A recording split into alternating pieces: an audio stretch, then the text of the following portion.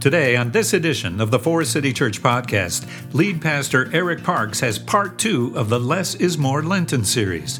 His message is titled, Death to Me. All right. Now listen. I just got back from India. That's why both of you are looking at me going, did you just roll out of bed? I'm owning it this morning. Now listen, here's the thing. I'm standing backstage. I'm hearing you sing this song with everything in you. There's nothing better than you, right? But here's what happens. Let me tell you what's going to happen. You're going to leave that door here in about 20 minutes, and you go back to living the exact same way you did before you walked in here. That there's a whole lot better than him, right? Like that money in my pocket. That feels pretty good to me. Right? Like running my own life. That feels pretty good to me. In fact, there's a scripture verse that we find in Proverbs that says, there is a way that seems right to a man, but it leads to death. We get in these spaces and we'll sing with all of our heart. And there is nothing better than him. In other words, there is a person who should be at the center of all things in my life, and yet. When we don't have Carrington singing to us, when we don't have a moment where, like, we feel it, we find ourselves reverting back to bad habits. We find ourselves moving back to what is the reality of the human race. It's interesting to me because I was thinking about this whole Lent series that we're in. And you know, the reason why we're walking through Lent is because Lent is this journey that follows our rabbi's journey 2,000 years ago through the desert to remind him of the truth of the best way. Now, this is absolutely true. If you look at Jesus and he walks into the desert, first, Jesus is called into the desert. Let me say something. Some of you are walking through the hardest moment of your whole life. You walked in today, you don't know how you're going to pay that bill. You don't know if your marriage is going to stay together. You have no idea what you're going to do because you lost that job.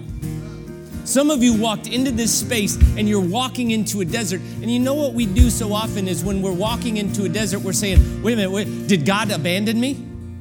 Did he leave me? Like when the hard times come, isn't the first thing we do is we go, God, why are you taking me here? In fact, hard times oftentimes make us believe that maybe it's the enemy, like the enemy's got us. You have a hard time come your way and you're like, oh, I'm walking through a desert. The enemy's got me. Do you realize that if you look in Mark, do you know who led Jesus into the desert? The Spirit. No, let me say that again. Do you know who led Jesus into the desert? It was the Spirit. The 40 days of temptation that Jesus walks through, it was the Spirit that led him into the desert. So could it be, people of God, that the desert you're walking into, the Spirit is leading you there? And maybe he's leading you there because there's a bunch of things that cannot survive the desert. You know how many things we attach to our lives that we think we need? That when they get out in the desert, what the desert starts to do is to peel those things away from us. They start to put them to death. This is Lent. This is what Lent is. Now, for some of us, we didn't grow up celebrating Lent. I didn't. I know a lot of you are like, oh, I thought that was like a Catholic thing, right? But see, the truth is, there have been Christians for thousands of years that have been mirroring this journey, this Spirit-led journey into the desert. Because I think there's something to be understood that in the desert is the only place that life can actually be found. There is something about the desert, the process of killing off all that was in order for us to become all that we could be. Your identity needs to be challenged. The stuff you've tied yourself to needs to be challenged. There's a bunch of stuff that needs to die. And if you didn't hear Chad's message last week, this idea of like a divine downgrade, it is absolutely counterintuitive to us as Americans. When I say death, you're like, I'm not interested in dying. I'm not interested in letting go. See, this is Lent, where we begin to understand who it is that God is and what our place in the universe is. So we're going to sing this, and then I'm going to preach a little bit more. But I want you for just a second to understand, if you put your foot metaphorically, physically, however it is for you in the desert, if it's coming your way, I'm asking you in this moment, will you just let it be? If the desert feels like it's surrounded you and about to swallow you up, will you just let it be? I'm telling you, we are desert people. We are desert people. We are formed in the desert like our rabbi. And I'm telling you, you will come out of this desert. And when you do, the life that is going to spring from you is going to be absolutely, unequivocally amazing. Because it will be life that is centered in Jesus, not all the other stuff. 17 of you got excited about it because you're like, I don't like deserts. No. This is Lent. This is what we do. This is what we do. We start to make this song more than a Sunday song. We start to make this thing like what we live every single day. When we wake up, you go through Lent, you go through the desert, I'm telling you, you get on the other side and you start to believe, oh, there's nothing better than you. Oh, there's nothing. You can have your money.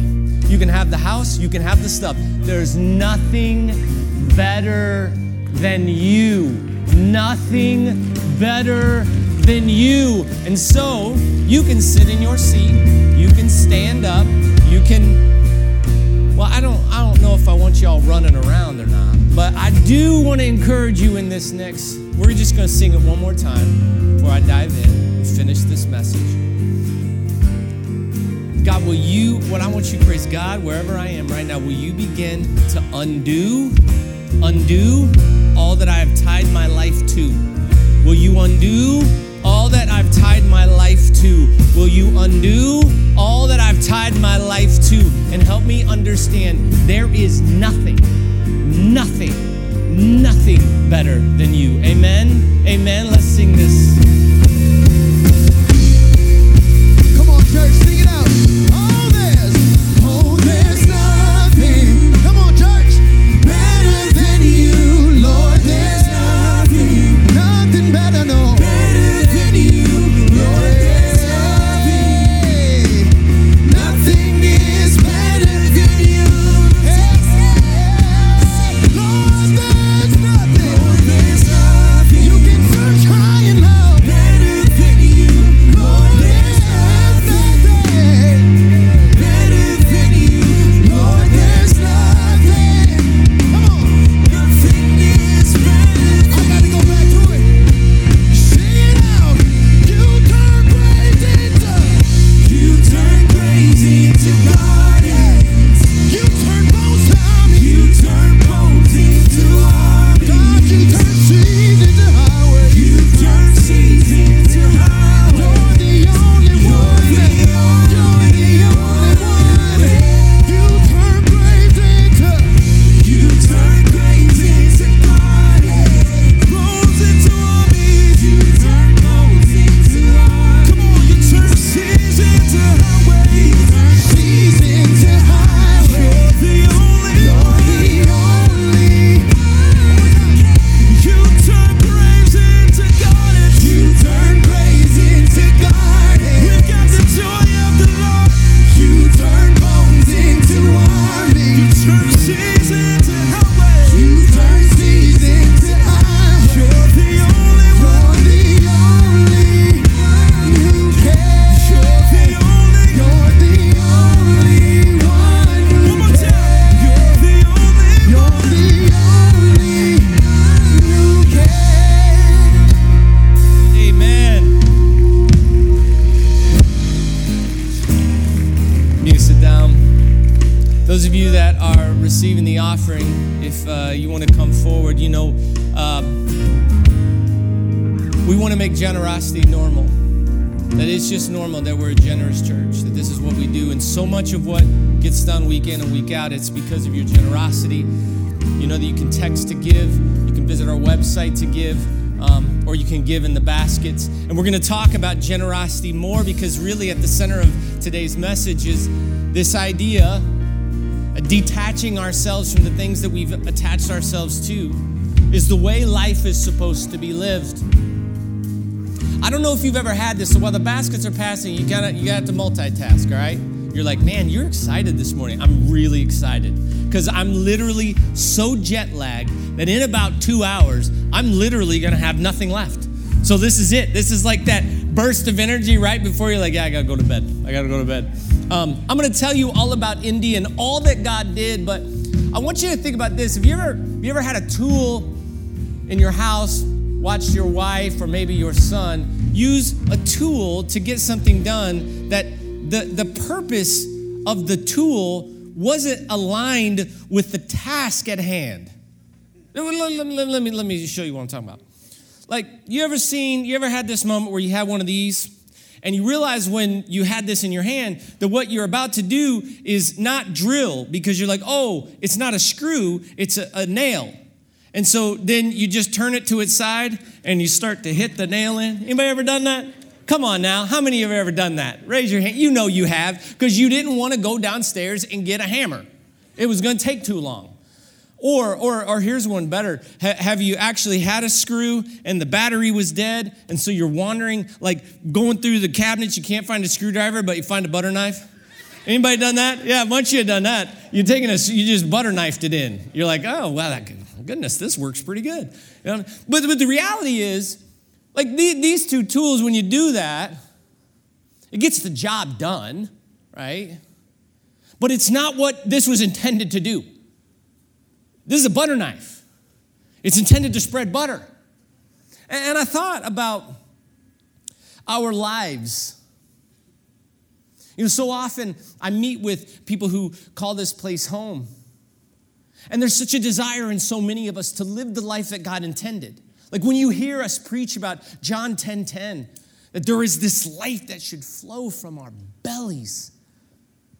Most of us go, yes, please. I'll have some of that.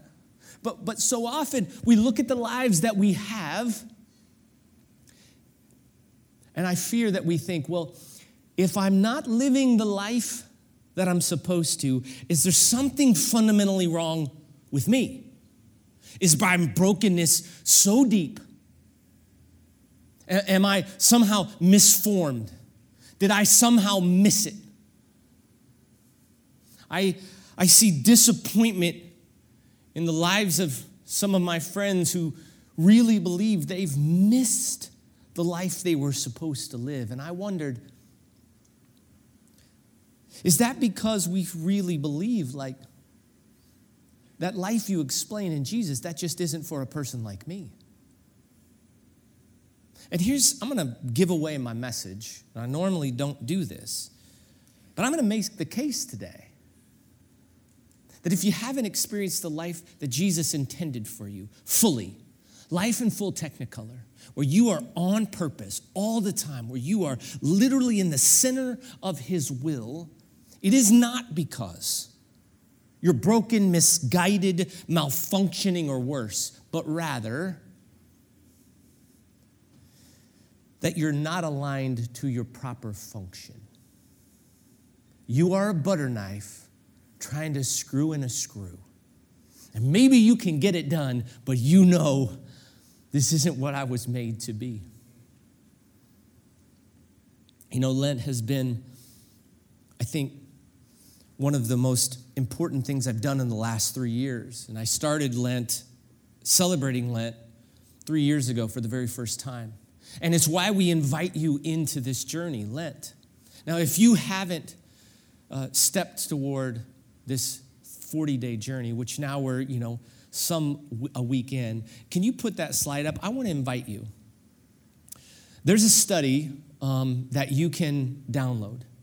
And it's every morning, we'll send an email out to your email inbox. And it's a really simple read, but I want to invite you into this Lenten journey. This daily process of realigning towards our God-intended purpose. That's what this is. It's a journey home. In fact, when I was looking at the idea of Lent, and what is it if you were trying to sum it up in a word, oftentimes you'll hear the word repentance. That's the way we describe Lent, that it's this season of repentance. And oftentimes when we think of repentance, we think of it in terms of the way that the Greek defines repentance. The Greek word for repentance actually is translated an inner change of heart, but I like the Hebrew word for this. The Hebrew word is teshuvah. And the Hebrew word is actually translated into a journey home. That repentance is actually, yes, it is a change of heart, but it's a journey home. That repentance is you and me on a journey back towards what God made us to be. His original intent. Before we started attaching things to our life, before we started messing things up, before we got into that relationship or that wrong job or that wrong thing, the spiral that we can't seem to pull ourselves out of. See, repentance is a journey home. It's at the end of repentance, you find who you are, who God made you to be. You know, I thought about what is it that we have attached ourselves to? And I think in a room this size, the reality is all of us have had moments where we look back and we know we've made wrong decisions, gone down wrong paths. Probably some of you, even last night, you know, you look at the argument you had with your spouse and you know you were wrong. You haven't admitted it yet, but you know you were wrong. You said things you wish you could get back, right? We visited places in our lives that we wished we wouldn't have gone to. We look at these fundamental cycles that we live in, and we wonder, are they breakable? And I thought, you know, what is it at the core that causes all of this? And reality is there's some things that we do share in common regardless of our struggles.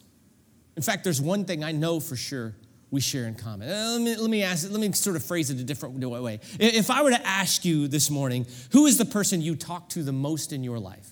If I said to you right now, who is it that you talk to more than anybody else on the planet? Now, you'd have different answers. You might say, oh, you know, and when I say talk to, it could be text messaging or maybe sort of direct messaging on Instagram or direct messaging through Facebook, whatever it is. Who's the person you communicate the most? The reality is you might say, oh, it's my wife or it's my best friend from high school or college. But really, really truthfully, the person that every single one of us shares in common, that we talk to the most, the person that every single one of us talks to more than anybody else on the planet, is yourself. Oh, no, you're doing it right now. You're having a conversation with yourself. Some of you saw me walk out on stage and you started having a conversation about the clothes I was wearing in your own head. You're like, what is wrong with that dude? And here's the truth. Sometimes I'm up here preaching. This is no joke. I see you all. I know you all think like I'm just up here like doing my thing and I can't see your faces. That's not true. There are moments, especially now when the masks are gone, when I'm up here and I'm preaching and I see one of you and you look so mad at me and I'm like, I wonder why they're mad at me. I have an internal dialogue. I'll have two things going on at the exact same time. An internal dialogue and I'm saying things to you. And I keep thinking, why is she so mad at me? Why is she giving me that mean mug? What did I say wrong? Do I need to change the message for the 11th, right? We talk to ourselves a lot. We have this internal dialogue that we cannot turn off. It's who we talk to the most. And if you think about your life and you're honest for a minute, it's not just that we talk to ourselves the most. The truth of me, and I'm just speaking for me, but I think I'm speaking about this as a universal condition. We don't just talk to ourselves the most, we think about ourselves the most. We we build our lives around ourselves. And that's not to say you don't love your families. Of course you do. But at the end of the day, I am tempted on a consistent basis to put myself at the center of my universe. This has been true throughout human history, that we put ourselves at the center of our own universe. Because let's face it, I think about myself. I'm always in my head. I'm thinking about where I'm going, what I'm wearing, what I'm doing, what's wrong with me. I show up in spaces, and while I'm listening to you, I think about me. I'm the center of my universe. And we've struggled with this forever. And because we've struggled with it, when someone brings it up, our natural instinct is to look at that person and go, don't you do it. Don't you do it.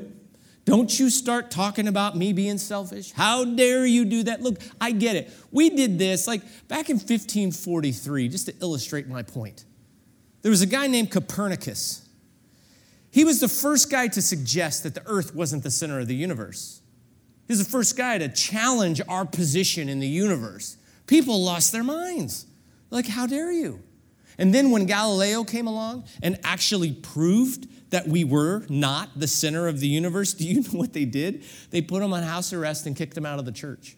They're like, how dare you remove us from the center of the universe? This is human nature. So when we, in the Lenten journey, challenge ourselves to die to ourselves, I will tell you that oftentimes there's something that rises up in us and goes, no, I don't want to die to myself. That doesn't feel right. I'm not going to do that. How dare you tell me?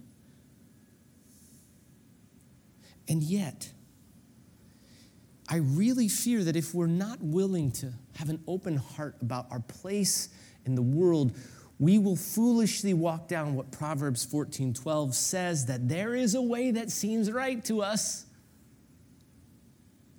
but at the end, it leads to death. Theologian A.W. Tozer said that the natural man is a sinner because and only because he challenges God's selfhood in relationship to his own. In other words, I don't mind if God's a part of my story, but so often, him being the center of my life, I don't know. We can mentally ascend. Sometimes some of us, even as Christians, will go, oh yeah, that's really good. I think that's true. But then we don't live that way. In fact, we've reduced Christianity so often to just a bunch of moral precepts we think about and we ascend to. We go, yes, that's a right idea. I'm not at the center of the universe. And then I leave from this place and figure out ways to be mad at everybody who gets in my way. Why did you cut me off? Why did you cheat me in line? Why are you closed Chick-fil-A on Sunday? Right? I live my life with me at the center. And this constant assertion of self, it appears to be a perfectly normal thing.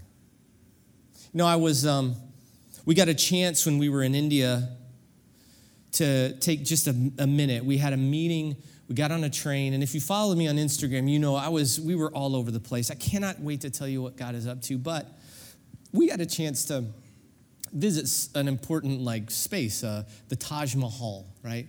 So we were on our way to a meeting, and we're like, well, let's go to the Taj Mahal. You know, it's like the 7 wonders of the world. It's an important place. You should go by and see it. And what struck me was how everyone there was doing the exact same thing, taking selfies of themselves in front of the things, right? And then they had the big long sticks, and now they have sticks that are invisible. Did you know that? They literally have a device that makes the stick go away. So it just literally is like a floating camera that just follows you around, taking pictures of you. In fact, if you go to your phone right now, well, don't do it right now. Stick with me for a minute. But if you were to go to your phone a little bit later, and you search pictures of yourself, I bet you have a lot of selfies. Now, I'm not saying selfies are bad. It's good. I take a ton of selfies, right? I'm like, oh, look, I want to document my place in the world. But this is what I mean is our culture Our culture makes us being the center of our stories, our universe, all of it, very, very normal. In fact, we have whole tools like Instagram and Facebook that the whole purpose is to post your life. Get some likes and see if people follow you. And there's like a endorphin rush. When you post something and like 100 people heart it, you're like, oh my gosh, I'm living the best life. I'm living my best life. I was in India some time ago with some young people, and I'm not throwing shade at you young folks because I'm not one of you. I just pretend to be. But I was with some folks in India, and I was watching. We were there during this festival, and I got to laughing so hard. We were at a festival where there were this color festival. It was absolutely amazing. It was just this amazing moment, and I found them watching them for an hour. These were like much different generation, for an hour, posing around the festival to get the perfect shot to put on these platforms. In fact, at one point, I said, hey, I know I'm an old guy, but it seems to me that the last hour you have spent trying to get the perfect picture that shows you're having such a great time, when in actuality, you're not having a great time at all. You haven't spent any time in the festival. Just photoing it. And then they would all look at it and be like, no, that's not a good one. Do it again. And they'd jump in the air. Oh, no, do it again. Right. It was the whole thing. And we've made this is normal. We're the center of our Instagram platform. It's our lives on display. We're the center of our universe. Self-expression, self-promotion. It seems right.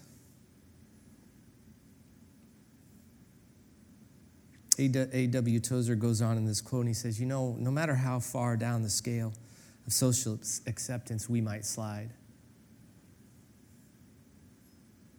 we still, in our own eyes, are a king on our throne.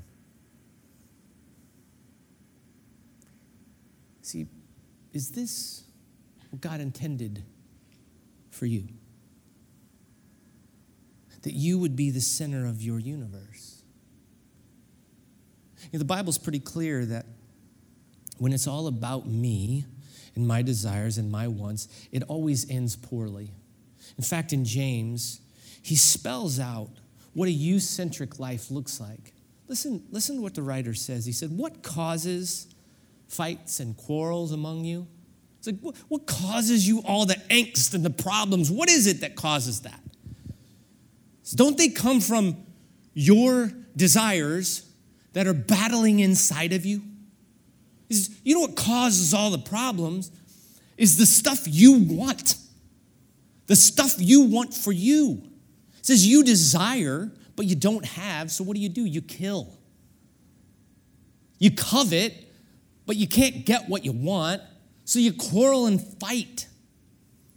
You do not have because you don't ask God, but when you do ask, you don't receive because you ask with wrong motives, right? He says it's all about this internal thing inside you. And in fact, if you look at that, I highlighted it, you can see the problem. It's you. I mean, me too. It's us. A you-centric life is at the center of what actually makes so much wrong in our world. It doesn't work. We know it doesn't. And yet, because it's so normal to put ourselves at the center of the universe, we often think, well, what is the alternative? What then, Eric, would you have me do? Walk around and pretend I'm a piece of garbage? No. Max Lucado, who has written all kinds of great books throughout the years, he talks about this. He says, look, when God looks at the center of the universe, he doesn't look at you. And that's tough for us to hear. He says he doesn't look at you. Like when the heavens stagehands direct the spotlight towards the star of the show, you're not going to need sunglasses. And when you hear that, you're like, then what? What am I supposed to do?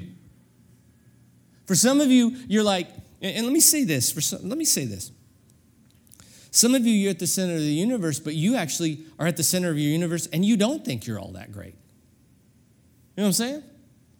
You're like, oh, no, I think about where I'm at and my situation. I don't like me at all.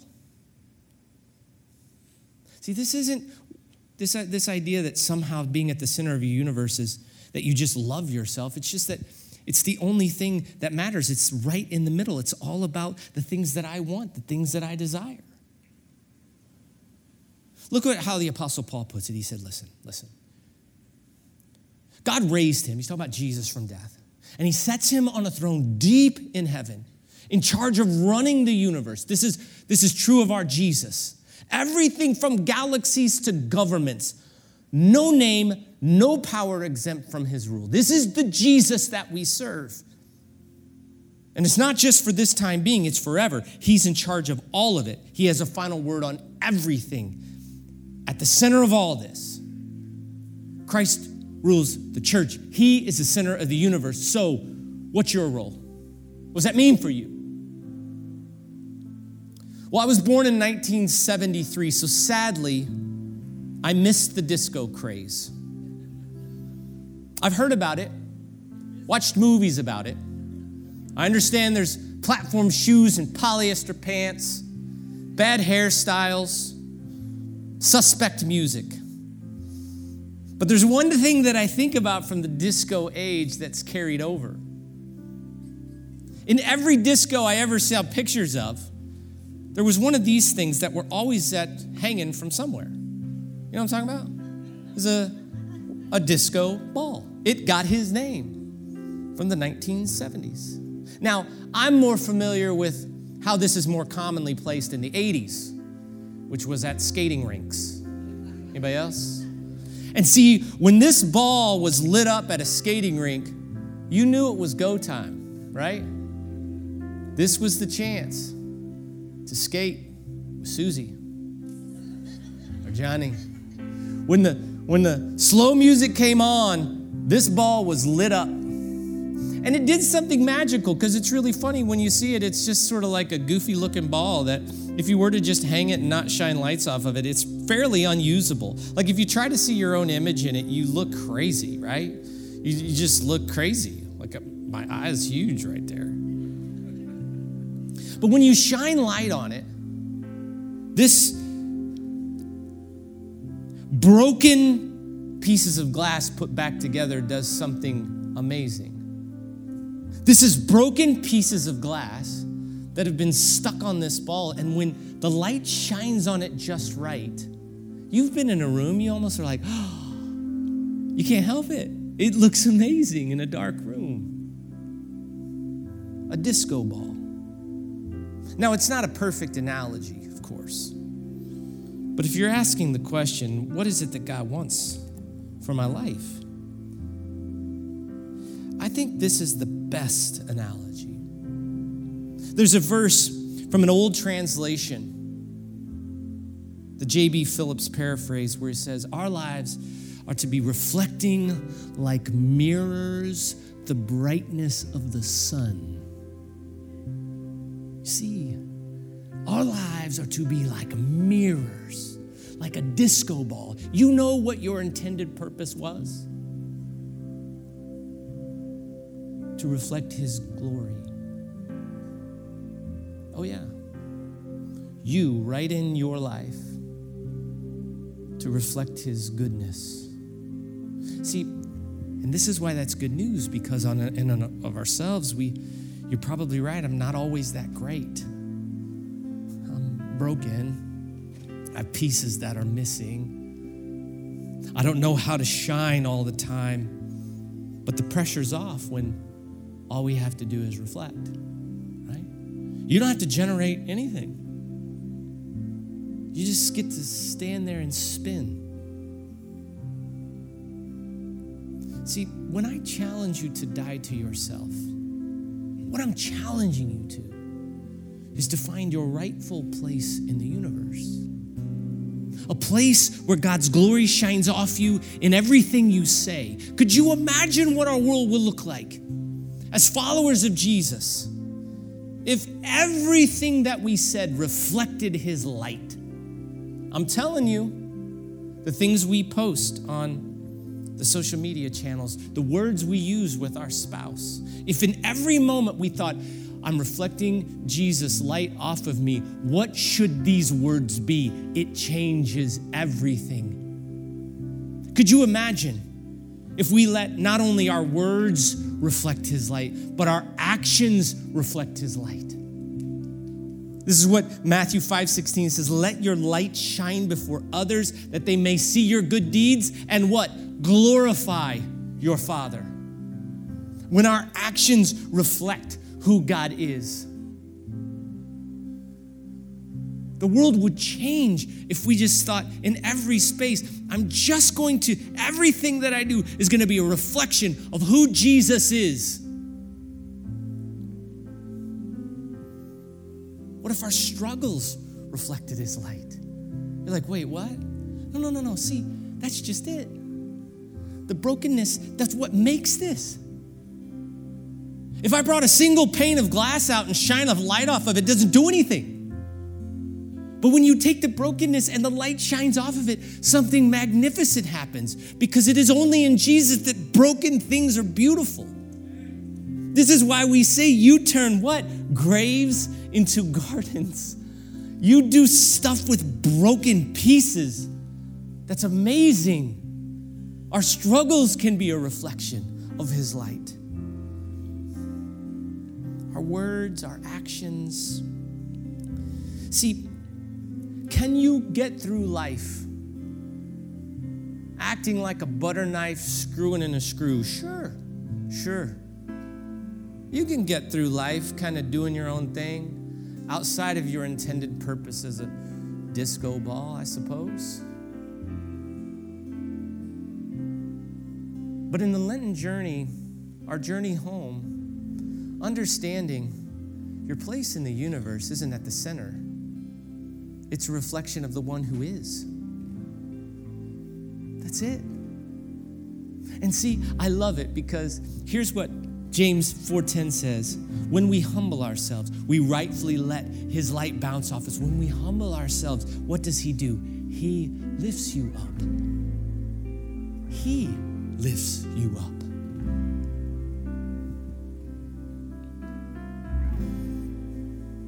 I wish that you could see how beautiful God thinks you are. He wants to shine his light off of you. All the brokenness, all the pieces. He's like, no. You sit there. Let me do the work. You just spin in circles. Let me shine off you. And watch what happens when I do. See, yeah, death sounds scary. To let go of me at the center of my universe, to let go of the things that I've claimed as my own. It is. Until you get a glimpse of yourself reflecting God's glory. And when you do, you begin to realize, oh my goodness, there is a way that seems right to men, but leads to death. I don't want any of that. I want my words, my actions, my failure to be a reflection of your goodness in every space I walk into, in every place, in every relationship. God, just shine off of me. Just shine off of me. Just shine off of me. Just shine off of me.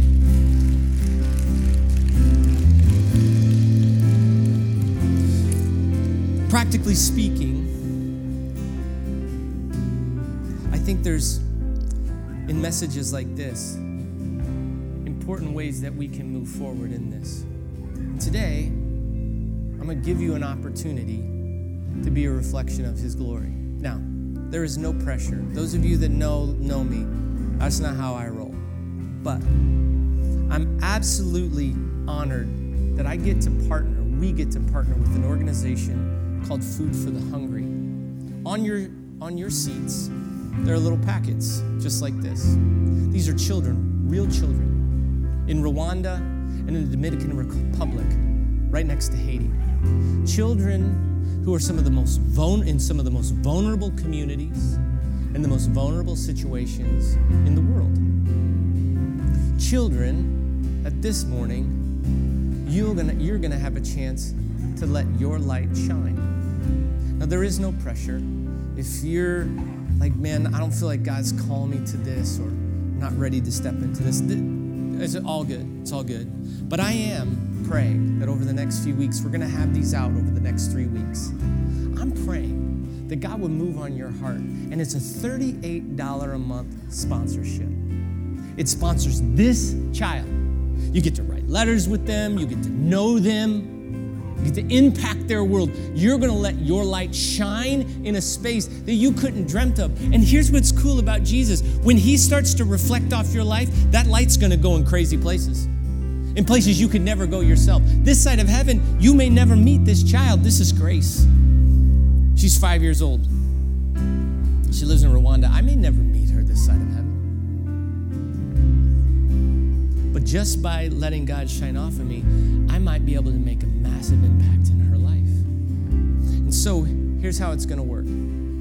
During the song we're going to sing, I'm going to invite you to look at this packet and consider sponsoring a child at $38 a month.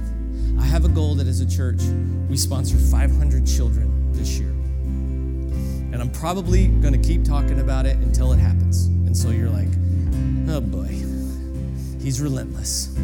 This doesn't benefit Forest City Church, and this is all about these children, about what God wants to do around this world as we become reflections of who he is. I'm going to challenge you, have you pray about it. You can take the packet home if you want to, but you'll notice that there's a time sensitive. By May, you have to make a decision. And if you're like, hey, I just want to take a minute, take it home. But for some of you, God's making your chest is pounding. You're like, I got to step into this. You can take the card out, and while we're worshiping together, you can fill this out. If you look at the packet and you're like, oh man, I think I want to sponsor a little girl, or I want to sponsor a little boy, we have a booth out in the lobby. You can take a packet and go out there and exchange it. But I'm pleading with you.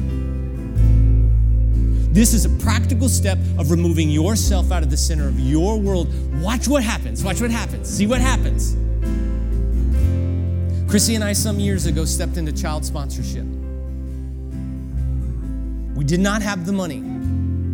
We just did it. I was a poor youth pastor.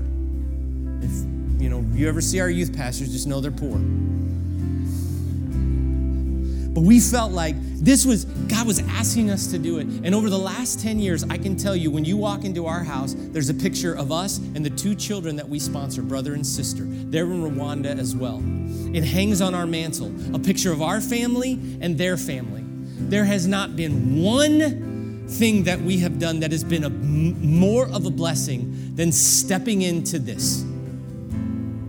Oh, did it bless their family? Oh, tons. We've been able to do all kinds of stuff, like sponsor cows and goats and all kinds of things for where they live. But I'm telling you that the blessing that they got, it doesn't compare to what me and my family have gotten by stepping in and just letting God reflect his goodness off of us. It's all his. It's not my stuff, it's his. And so I'm asking you in this song as we sing, if you would just consider. Before we do, I want to show you a little video that give you just a little bit more context on Food for the Hungry. We'll worship together, and then we'll leave. Watch this. So I pray that you'll consider letting your light shine in this practical way. And then this week, in your words, in your deeds, in your brokenness, let it be a reflection of God's goodness. Let him put you in your proper place, what you were made for. Amen. Well, if you want to visit the Food for the Hungry table, please do. Grab a packet. If it feels like this is something you need to process with your family or with your spouse, please do it. And I'm excited next week as we continue in this Lenten season. Grace and peace. Bye, guys.